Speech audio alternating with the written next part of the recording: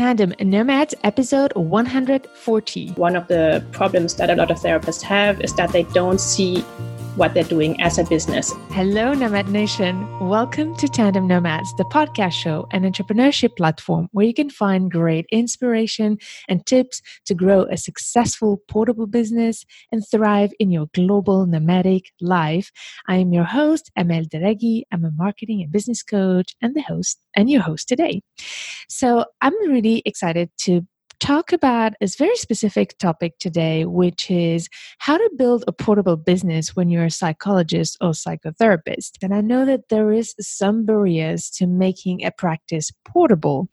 And I was so excited when I met our guest today, who's doing an amazing job at helping her patients while traveling the world. You are the living proof, Sonia, that it is possible. But Nomad Nation, just one thing here to all of you who are not psychologists or not psychotherapists, I think you also learn a lot from this episode on some great strategies of how to grow a portable business, no matter what it is. Sonia Jaeger, thank you so much for being here. And are you ready for this ride? Yes, thank you for having me. You're so welcome. The Nomad Nation, Dr. Sonia Jaeger is a German-French psychologist, psychotherapist, and PhD. She has been living a location-independent life as a digital nomad for the past 4 years while working as an online therapist, providing online counseling to expats and other globally mobile clients in German, French, and English. So growing up, she, with 2 languages and cultures herself, she experienced the challenges and advantages of cross-cultural life at an early age. So after finishing her PhD, she decided to take a break and travel the world. But instead of returning home, she decided to open a private counseling practice online and has been traveling the world ever since. In 2018 alone, she went to and worked from 12 different countries. 12 different countries from Australia, Europe, and all the way to Latin America. So talking about portable business, I don't think that can be more portable than that. So Dr. Sonia also mentors other psychotherapists who want to work online and facilitate workshops that broach the issues of mental health and living globally. Sonia, again, thank you so much for being here. And is there anything you want to add? And tell us where you are now, what's happening in your world. So I'm in Adelaide in South Australia right now, and it's winter here and I'm really cold, especially after having spent 7 months in hot, warm countries. It's been really an adjustment to come back to somewhere that's quite cold right now.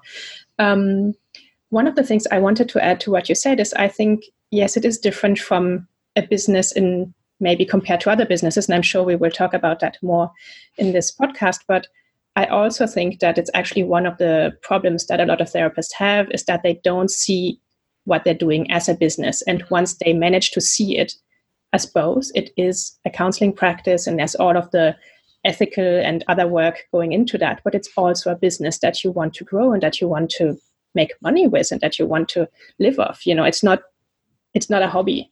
And it's not just something that we do because we want to help other people. Obviously, that's part of it.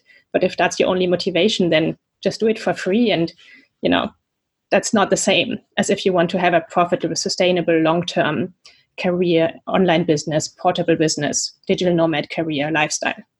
All right, I think we're ready to stop this episode because you just dropped the major message I wanted to share in this episode. So, Sonia, thank you so much because Nomad Nation, I can tell you from my experience, what Sonia is saying now is the key here to be able to make a practice portable is this mindset shift. I've worked with so many psychologists who don't want to talk about their business, their practice as a business. And this is why when I started the intro, I was like, all right, we get it. But actually, you're saying it's a mindset shift, and we have to have that mindset that we need to treat it as a business, even if we care for our patients beyond maybe the business attitude. And it's not just about money, but you need money to be able to serve them. Yeah, and also I think one of the problems is that psychologists often don't understand that the business mindset doesn't mean it can't follow your own values. You know, you can fit those things together. You can create a business that's profitable at the same time, also does what you would like it to do. Like there's so many ways to serve people and to help people. You can offer sliding scales. You can offer some pro bono. You can offer You can work with different types of people. You can offer different types of services, especially online. We can do almost whatever we want. There's so many things we can do, but you need also that kind of business mindset. And I think and you can combine those. It's not it doesn't have to be different things. I think they can be integrated. Fabulous. Thank you so much, Sonia, because this is really important that we bring this up. I'm so glad you brought it up. So you're what we call a digital nomad in a way. We did not mention that.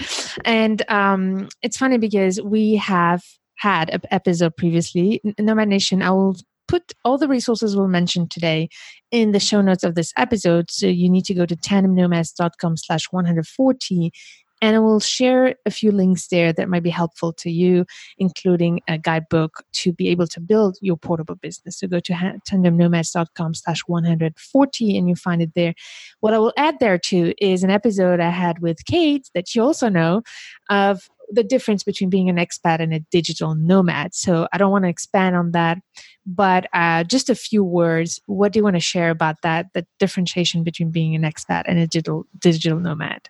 Well, I'm definitely, even within the digital nomad world, I'm one of the extreme cases. Yeah. I do have an address in Germany and I pay my taxes there, but I don't have a home base. I don't have my own apartment anymore. I have a little bit of furniture in storage just in case one day I want to have a home base again. I have many places in the world where I feel at home and where I feel like a local, but I don't have that one place that I always come back to. Or I have many places that I come back to. I have family a little bit all over the world. My partner's Australian, so that's why I'm in Australia right now. I'm German and French, so already there are 3 countries in there just to see the close family. And then I travel a lot to go to conferences or to attend events, or just because I want to see a new country, or because my partner was working in Japan, or because there's some other reason. So I have that flexibility to really just go wherever I want. And then just stay longer. Like I don't have to go to a conference and only stay the 3 days of the conference because I have to go back home. And we met at a conference, and it was that kind of situation where you had to rush to the next event or to the next place. Yeah. And I just stayed for 3 weeks because I can just, create my life like that. And obviously I also don't have children, which makes it a lot easier. And I work with a lot of expats, and I find my life in many ways a lot easier, because I don't have to actually move. I don't have to open a bank account. I don't have to figure out bureaucracy. I've always lived in Germany. I understand how to pay my taxes in Germany. I've never had to figure out how to do any of those things in any other country. Yeah, I need to buy a SIM card. I need to rent an Airbnb apartment, some basic stuff. But that's really pretty easy. And it doesn't take more than half a day in each country to figure those things out.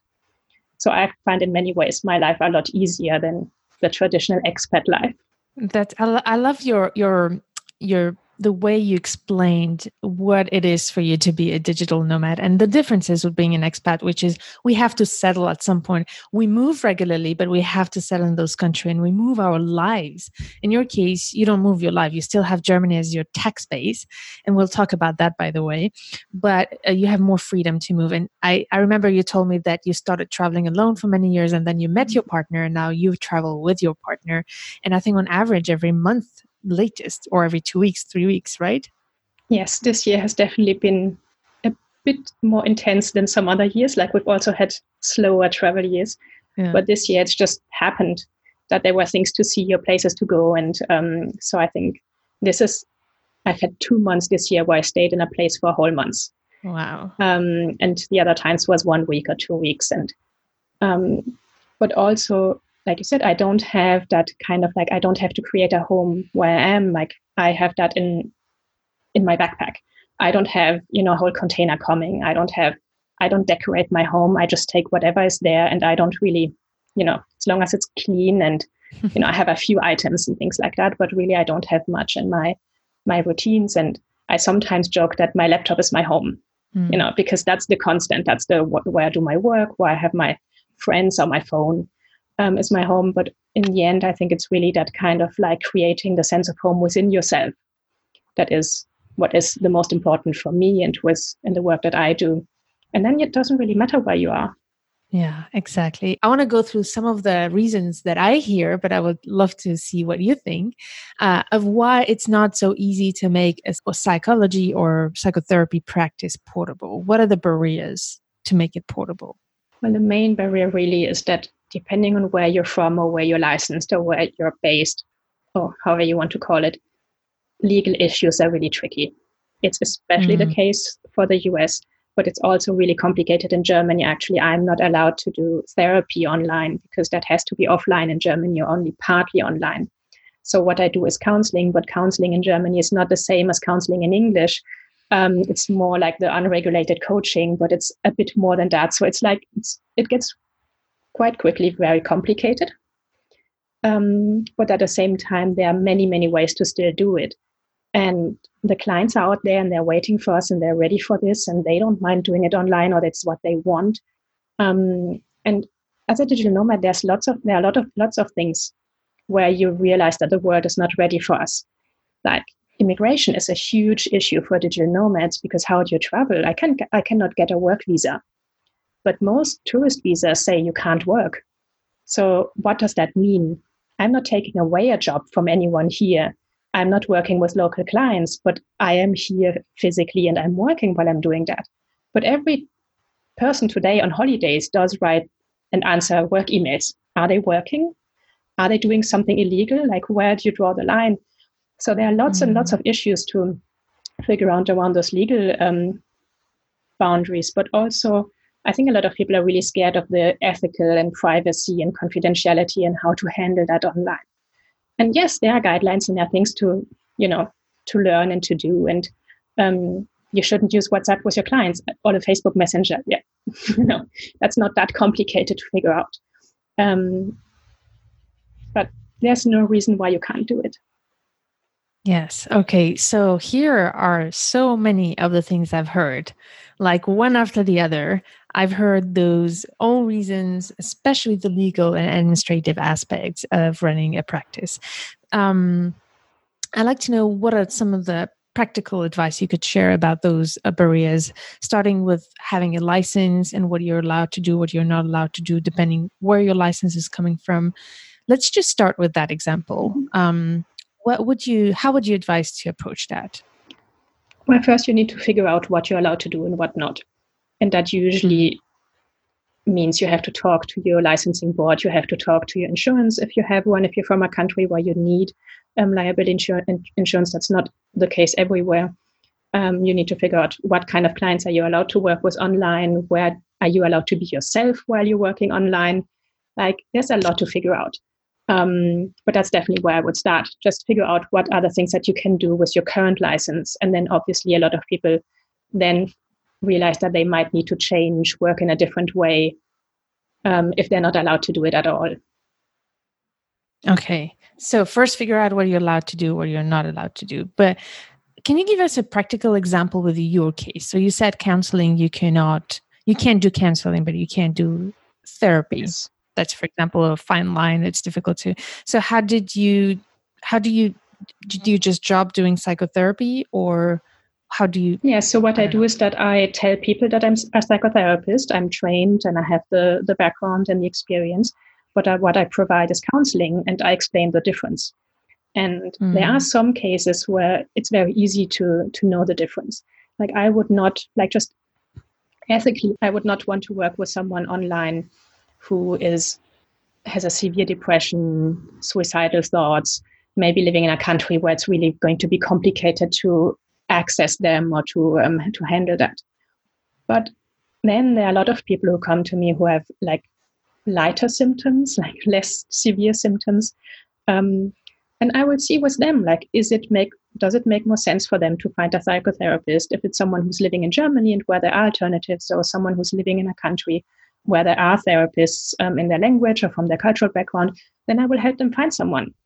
And if they live somewhere where it's not possible, or if for some reason they really want to talk to me, then we will talk about what we can do together and how we can do it, and then just do it. Excellent. This is excellent advice here. So I'd like to try to summarize and maybe rephrase some of the things I heard from what you said, and let me know if this is correct. The first thing you said that I liked and is important is do your research. This is actually the case for everything in general. When we want to launch ourselves into something, do your research and spend the time on it, but also talk to other people who had the experience too. So I'm sure, Sonia, you are actually a mentor for psychologists who want to do that. So I think it would be great if they could reach out to you to do the research and ask the people who have done it. But then from your answer about that fine line of legal aspects, I would say basically it's about, first of all, being comfortable with the gray zone. I realized that a lot of psychologists or psychotherapists I've been discussing with are very uncomfortable with playing with that gray zone. And I think that's the case actually even for expat partners in general who don't have, for example, a visa to work in a country because they can't work in that country. They'll just drop their careers. And I think that's the one thing we have to change, getting comfortable with the gray zone. And then defining, okay, where is my limit? Where does it stop ethically, but also in terms of my values and in terms of what I think is dangerous or not legally? So I think that's the one thing that I'd like to invite, because I know that the legal aspects change so much depending of where you got your license, etc. So we can't give you practical advice for each country, but I think that's the key way to look at it. I think what I find often helpful is yes, you have to do your research and you have to know what you're allowed to do and what not, etc. But also go back to your training, your ethical, your values, your standards yourself, and think about whether you are comfortable doing this and what you're comfortable doing. Like, for example, what I have sometimes is people where I definitely can say I would not work with them online in the sense of doing counseling or therapy with them, but they're waiting. They have to wait for 6 months until they get a spot for therapy in their country, because in Germany at the moment, in many places, you have really long wait lists. So I can work with them during those 6 months. I will not do traditional therapy with them, but I can support them through that time, and I can help them get over those 6 months so that then they're ready to actually start therapy. So many people contact me who are really unsure about whether therapy is what they need, whether, how it's going to be, what it's going to be like. And you can work with them in a different way. Like, there's so many different ways to work with people. And I like that this online, at least for me, has allowed me to really open up my thinking on what I can do with people. And it doesn't have to be the very traditional 50-minute psychotherapy session every week or twice a week or whatever your background is. Excellent. Yeah. It's a very innovative approach to look at it, but also thinking out of the box in a way and being creative about how you can support your patients. You have the skills. It's just about also making it in the boundaries of the legal aspects, but also your ethical values. So that's fantastic. There's another barrier that I've heard a lot is I don't think I can create that connection with my patient through online tools. My patient would need that physical presence. So what would you answer to that? I think it's the therapists who think that they need it more than the patients or the clients actually need it. My experience is that clients are ready for this, or at least those who reach out are ready for it. Obviously, it is not the same as being in the same room. There is information that is lost. You don't have the whole body. You don't have the energy in the same way as if you were in a room. But at the same time, the distance actually allows people to open up very easily sometimes, and it can be even helpful.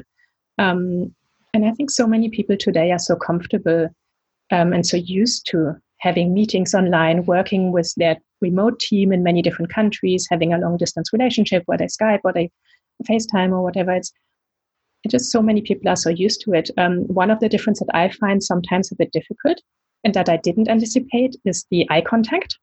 That is actually a lot more intense online, because if you were in a room offline, you would usually just, look somewhere in the room and you still have that sense of physical presence. And online, there's a lot more attention in this small space. So it can sometimes be even more intense, and it can be more difficult to allow the gaze to just drift away and to think, because you feel like you have this focus on something. So that's been really interesting to notice. But I would just say in general to those therapists, just try it, give it a chance, try it and see what it's like. Excellent. That's the case, for everything, even for those, I would say, for those who don't think they can run a business. I'm like, you don't know until you try it. And if you fail at it, you would have gotten some skills, trust me. And that will be so helpful for the future, no matter what you try to do. Definitely. And one of the things I feel like, especially therapists are forgetting, is that things like phone helplines, phone counseling or email counseling, those things have been around for a long time. It's not new that you can help people on the phone. All of those emergency helplines, that's what they do. That's what they've been doing for the last 50, 60 years. Obviously, it's not the same as therapy, but it is just a phone and it works. Such a good point. Okay, so you said something at the beginning that I want to highlight here, that you think that actually it's more a problem for the therapist than really for the patient. So I just want to remind that to you, Nomad Nation, if you're in that situation, think about it and try to be honest to yourself.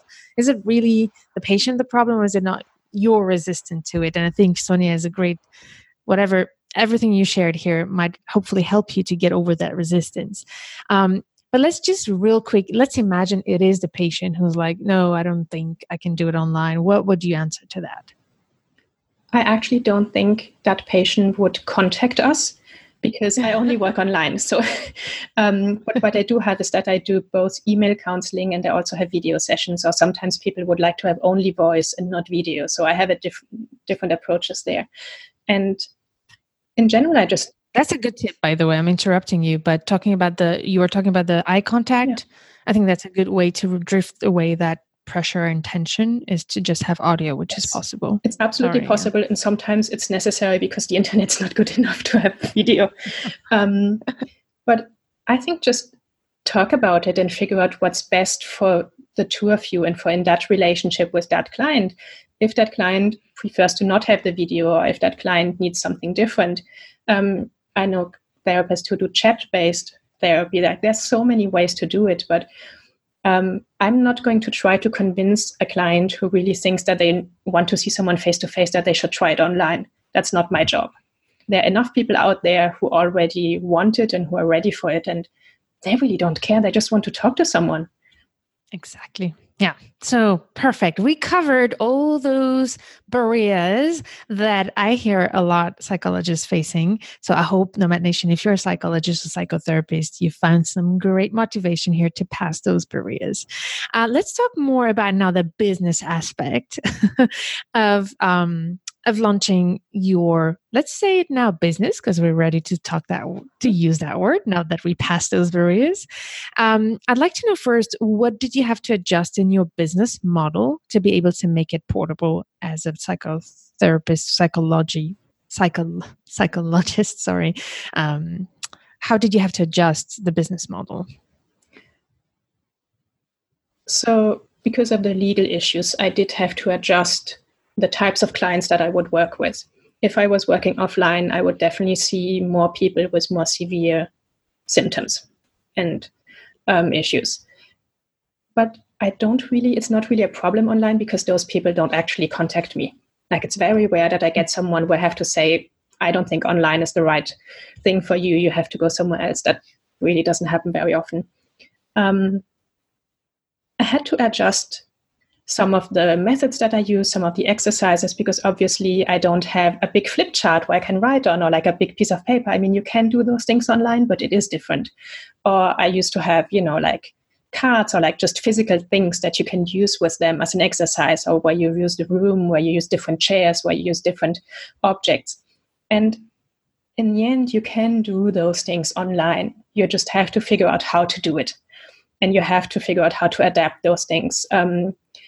Very often, I just try to figure it out together with my clients. So I'm very transparent and very open with them about those things. And I'm like, well, this is an exercise I would like to do it. If we were in the same room, this is how I would do it with you. Let's try to figure out how we can do it online. What do you think makes sense? Does it make sense for you to do it in the room and I just watch from the distance and talk to you about it? Or do we use a whiteboard? Or do you want to just print the exercise and do it and then show it to me or talk about it? Like, there's so many ways to do it, but obviously you have to adapt those things. But I think it can be a great part of the work with them to do it as a joint adventure kind of exercise.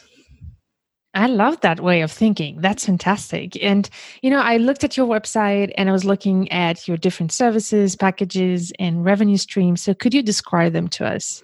So my primary really business, or what the core of my business and what I really love most, is the one-on-one online work with the clients. Mostly it's video sessions. I also do a little bit of email counseling, but most is video sessions. One-on-one, I also have some couples or some families. I just recently had a adult mother-daughter couple, basically, in counseling, where they live in different countries and they have some family issues that they would like to resolve and talk about. And so obviously living in different countries, it really makes sense to just meet as a 3-way Zoom meeting and do this online.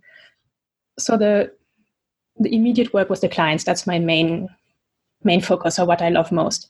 But obviously when you start building a business like that and you're one of the first to do it in your country, and to be successful, you have people reaching out to you and wanting advice and wanting to know how to do it. And so over time, we've built quite a strong location-independent therapist community, an international one, and also there's a German community, or German-speaking community. And I've started doing some coaching or mentoring for colleagues who start their online business. I run some masterminds with German-speaking colleagues, and I might start an English-speaking one because I'm getting more requests for the same in English. And so, having that kind of mentoring for colleagues is the second aspect of my business. And then the third is offline workshops or offline events, from talking at conferences to now in New Zealand in September. I will do some workshops and present at an event for HR people and companies and expat employees on mental health, basically for internationals, migrants, and expats. Yeah, and just repeating also, to add to it, I do it in 3 languages. So it's also a lot of work, to be honest, to do it in many languages. And I don't do all of it in all of the languages. But to those listening, if you can do it in a language that is not English, go for it.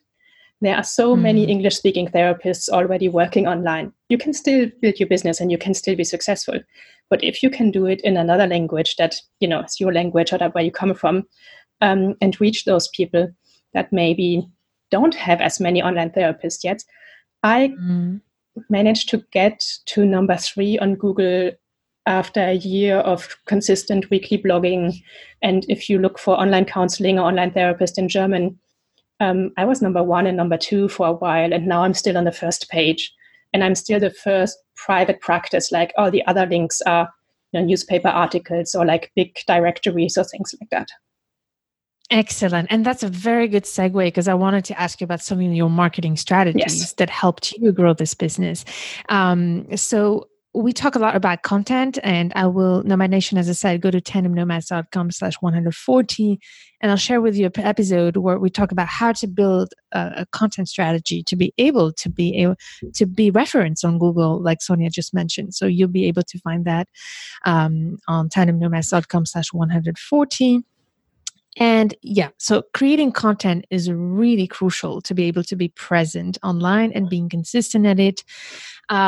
And it's funny you talked about the language, because that's another challenge that I've seen for those who speak many languages. Like, what language should I choose? Should I just write in every language?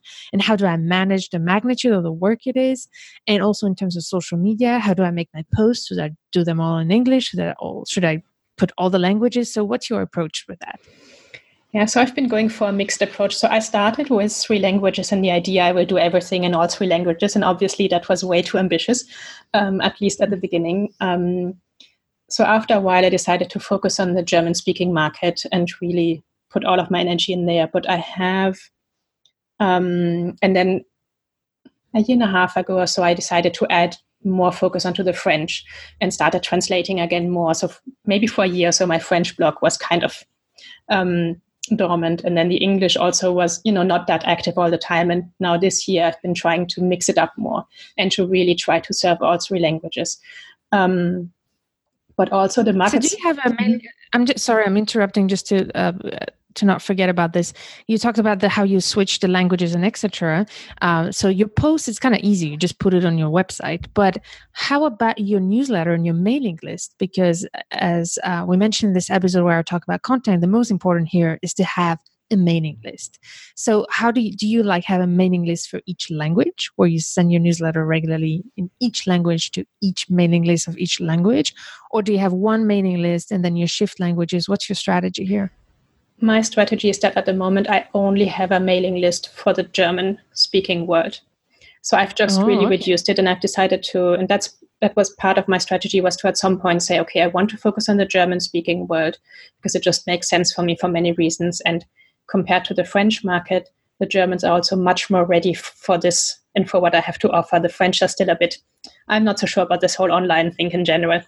So it was a lot easier to get into the German market than it is for colleagues to get into the French market, for example. So it's also research again, know your audience, know your market. But I do have, because in general, Germans speak English quite well, and especially my type of clients, or the expats and the internationals, they don't mind a post in English. Most of them do speak English. So my Instagram is completely in English because I don't want to have like all of those translated things. I feel like, okay, you just have to speak English or otherwise just don't. And then sometimes people will comment in German and be like, oh, I'm not sure if I fully understand it, but I think I understood this. And then they will comment in German, or some people will comment in French and ask a question. And then I will just respond in those languages, and that's perfectly fine. My website and my blog has 3 languages, but it doesn't get published always at the same time. I will translate something later, do it however we can. But there is a new blog post every week. And at the moment, it's alternating between the different languages. So one week it will be a German one, another week a French one, another week an English one, etc. And your newsletter is weekly, right? No, it is at the moment. Okay. I have 2 newsletters in German. So I have one for the basically general readers, and then one specific for the colleagues as a subgroup, where I also send very specific, tips and things for colleagues wanting to work online. And at the moment, they are like every other week, both of them. So that's also great. So colleagues who are also on the general list will receive one every week because they get both. But yeah. Interesting. Okay. So those are very practical questions I ask you, because I know that this is some of the hurdles and the questions that very often my clients ask me. And I tend to recommend, if you're going to get overwhelmed, focus on one language in terms of marketing, but then it doesn't mean that you can't work in other languages. Exactly. It's just that your efforts should be directed into being consistent with one language. And then if you manage to do here and there other languages, then it's bonus. Yeah, and I've had for quite a while my English, the basic website was in 3 languages, but because I had a lot more blog posts in German and a lot more content in German, if I had a client who reached out who I could see through the contact form that they had been on the English version of the website, but they were writing to me in German because it's a German living somewhere in an English-speaking country, for example, using an English browser, I would tell them, well, you speak German, you should change the language and check out my German website because it has actually a lot more content. You can play around with that a little bit, but I also have I have 2 Facebook pages because you asked about the different languages. I have one that is mixed German and English, and I have one that is only French that I started because basically French people don't want to read English content in general. They want something very specific French, but it's still quite small compared to the other one. It's definitely something that is more of a smaller side business at the moment, and it's not my main focus, but I just, still feed it with content, and then we'll just see where it goes. Yeah. Okay. Very good. So Nomad Nation, if you want to learn how to build content to be able to do that, again, go to tandemnomads.com/140, and I take you step by step through how to do that. But Sonia has also some great marketing strategies that are specific to having a psychotherapist or psychology practice business. So would you tell me, what are some of I remember we had a conversation about marketing strategies, and I was explaining at the conference where we met about my 3C model, which is first, get clarity, second, be consistent, and third, work on your conversion. We talked about different marketing strategies. I'd love to know some of the specific marketing strategies you would recommend in this case of when we're in a psychotherapist or psychologist, because some of the things need to be a bit adjusted in this case. What would that be? So my approach to it in general is that I do not need to convince anyone to buy what I have to offer. I want to reach those. That's a good point. I want to reach those who are already ready for it and who want it. So it's all about reaching them. So I don't need an elaborate funnel system. My clients, once they find me and they see that I offer what they're looking for, they want to book a session. They don't want to like first download an ebook and a free whatever kind of thing and then build a little course. That's not my audience. My audience wants counseling sessions or maybe an email counseling, and usually they want it now and not, in 2 months or whenever. So I actually have a lot of clients who tell me they even don't want a newsletter. They don't want to know me as a person. They don't want to get something from me outside of the sessions. They want me to be their therapist in the sessions in that kind of context. So now that I started working with colleagues, I can definitely see the difference when you're marketing to colleagues compared to if you're trying to attract counseling clients. One of the things that I've been telling colleagues more and more when they've been asking me is that depending on what type of clients you want to work with, especially as a therapist, you might not need social media. Most people who are not running a business, they're on Facebook to see the holiday pictures of their cousin or to share a recipe or whatever else people now do on social media today. They are not there to see an ad for a therapist. Like, don't run Facebook ads. It just doesn't make any sense. Maybe if you have a course or if you have something else to offer, but if it's really about counseling or therapy sessions, I've recently told the example of I had to go to the dentist in Bangkok, and I'm not going to look on Instagram which dentist posts the nicest pictures. That's not what I'm looking for. So really think about, and don't overthink it. Really, I feel a lot of colleagues start to read all of those blog posts and all of those marketing things that they have to do, and you have to have this and you have to have this. Maybe you don't, because maybe your audience is not the type of audience that is on social media at all, or maybe they don't want to find you there because they want it to be something private. So really think about the best ways to reach the people that you really want to work with and where they would look for you. And for me, I know that people Google. People will, that's what I do. If I need to find a dentist in Bangkok, I will Google, or I will maybe Google Maps because you have reviews, but mostly I will look for referrals. I will ask someone who's maybe lived in that city for a while who can recommend something. And it's quite similar if you work looking for a therapist, in my opinion. Excellent. You know what? I love what you just brought up. And if I just sum it up in few words, I think it's all about search engine optimization, which is building a very good SEO. And that goes with knowing exactly how to use, your keywords on your website, but also creating consistent and regular content. And this is why people found you on Google. On top of the word of mouth is very important. When it's about counseling, people also share word of mouth. But if you want to be proactive and say, I'm just starting, I don't know where to start, I would say, make sure that you are creating relevant content that Google will pick up. So in terms of content Google will pick up, could you tell me, what do you write about when you have to write about psychotherapy or psychology? I basically write a blog post every time I notice that I've been telling a story for the 10th time to a client, or whether the same topics keeps coming up, or whether the same kind of issues or something, I will write something about it.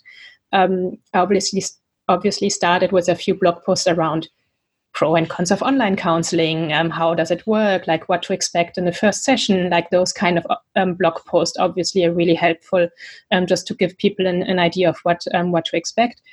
I also write about things that just interest me. I write about digital nomad lifestyle. I write about books that I recommend. We have an online therapist book club. So I've been reading a lot of work-related books lately. And in general, I've always done that, but I've also been talking about them with colleagues. And so I try to then write blog posts about them. People love having book recommendations. And things that I recommend to my clients that I keep recommending to them. I just try to really find a way, or look at what I work with, what I talk about, what my clients talk about, and then try to turn that into a blog post.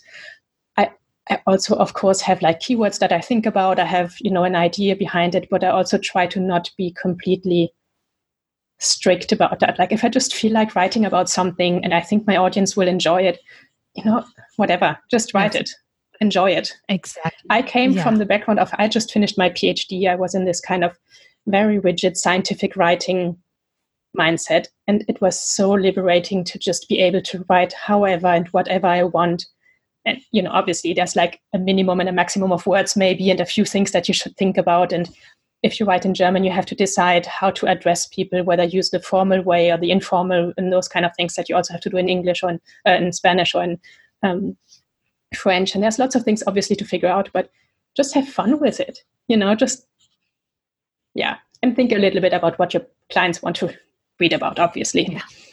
And I think that's such an important message here. And, when I listen to you, and there's one thing two things that go together that for me is important. Just do it. Yes. Take action, but don't get overstressed with all the practicalities of it. Just do it. Yeah. That's basically it. And once you get started, things you can fine tune, you can improve and everything. And I think the stress of a lot of people who are in the same field as you is like, oh my God, where am I going to start? It seems such a big mountain to tackle.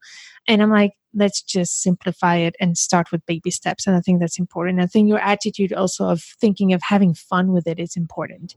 Let's not think about it as a chore, but more as a way to connect with your audience and help those who maybe don't need a psychotherapist, but will really enjoy reading, your content and also find great value in it. And I do get clients who will tell me that they've been following my blog for 2 or 3 years now. You also get those people who just need a bit longer, and then they will contact you or they will recommend you to someone. One of the marketing strategies that I wanted to add before was the Build a Good Referral Network, especially with colleagues who have different specialties and who will then send someone to you because they know that's your thing. Like, for example, I get a lot of clients who have relationship issues, and I have a German-speaking colleague. It's just not her topic. It's not what she enjoys working with. And she has some other things that, she prefers. So when she gets a client who has like this kind of issue, she will just send them to me. And if someone has a different issue that that's not my favorite or my specialty, then I will send them to her. And I have a lot of life coaches, for example, in my network who will then send me clients when they say, well, no, that client actually needs a psychotherapist, needs someone who's more trained than what I can offer. So really be active in those communities, find your colleagues and your peers, and put yourself out there. People will recommend you. Excellent. Yeah, be part of the community. And that's actually the case for any portable business. You need to be part of a community of peers. Absolutely. And that is a great way to also to focus on one of the biggest strategies in marketing, which is referrals. So I'm so happy you brought that up. So we covered so much here. And thank you so much, Sonia, because this was just amazing. So much gold nuggets here. But is there any big message you want to share before we end today? Well, I was just thinking about when you just asked about the blog post, I think what I noticed that people get really anxious about and overwhelmed is, obviously you tell them to be consistent, and that is a very good message and very important message. But they don't understand that you can prepare stuff in advance. Oh yeah, batching. And so I love writing, but I'm not feeling inspired to write every week. But if I'm feeling like I have an idea, then usually I will have a few ideas, and I will just spend a few days really focused on writing, or I will create a schedule where I can have time to write. And for me, the best way to do it is to go to a cafe, to get a good coffee, a nice piece of cake or breakfast or whatever, brunch, something, and then start writing. And I usually go without my laptop charger. So I know I have a limited time. It lasts a few hours, so I can still stay there for quite some time. And then, especially if you have a nice view, if you're a nice cafe here in Adelaide today, I was in one where you're in front of a river and you can actually see dolphins who live there, and just have that kind of inspiration of a nice space. And then just prepare your stuff in advance and whenever you feel like it. Obviously, you have to make time for it, but I have like 10 half-started, half-finished blog posts waiting for the day when I'm like, okay, I need to finish one today. I'm not feeling inspired to write something new. I will just finish that one. Yeah. So I think that's a great combination between what I was calling batching and also just writing. If you feel inspired, just start writing and you don't have to finish it. And it's great because then you have something half done when you really have to publish something. I want to talk about batching a little bit, which is actually what I'm doing today. I'm having like 4 interviews in a row for the next month or 2. So the whole week. So every first week of the month, I would like block it to record many interviews so that I don't have to think about it all the time. Because a lot of my clients will tell me, but I don't want to spend 90% of my time doing marketing. I want to do my job, what people will need me for. And that's how you do it. So first of all, get inspired. If you're inspired, just write. But sometimes maybe also block a time of your week where it's just for that. So you don't have to think about it anymore. And again, we talk about it in this episode that I will put in the show notes, tandemnomads.com/140. So can you please tell us where we can find you, Sonia? Where's the best place to find you? You can find me, well, my website. You can also find me on Instagram and on Facebook, and I believe also on Pinterest, either now or soon, because I have a virtual assistant who has been building that up. That's another really great tip. Outsource, get help. Don't do it everything yourself. Very important. I'm pretty much everywhere at Dr. Sonia Jaeger on LinkedIn, on Instagram, on Facebook. You can find me there. Unless you want to speak French, then you can find me on Facebook at Dr. Sonia Jaeger Psy en ligne or something like that. I'm actually not completely sure about my French name.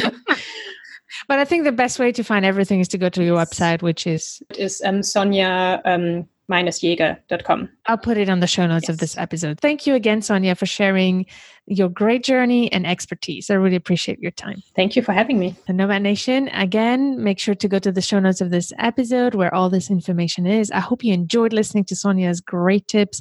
And again, even if you're not a psychologist or psychotherapist, I think all these tips work as well for you too. So I hope you enjoyed it. And as usual, stay tuned to turn your challenges into great opportunities, and see you in the next episode.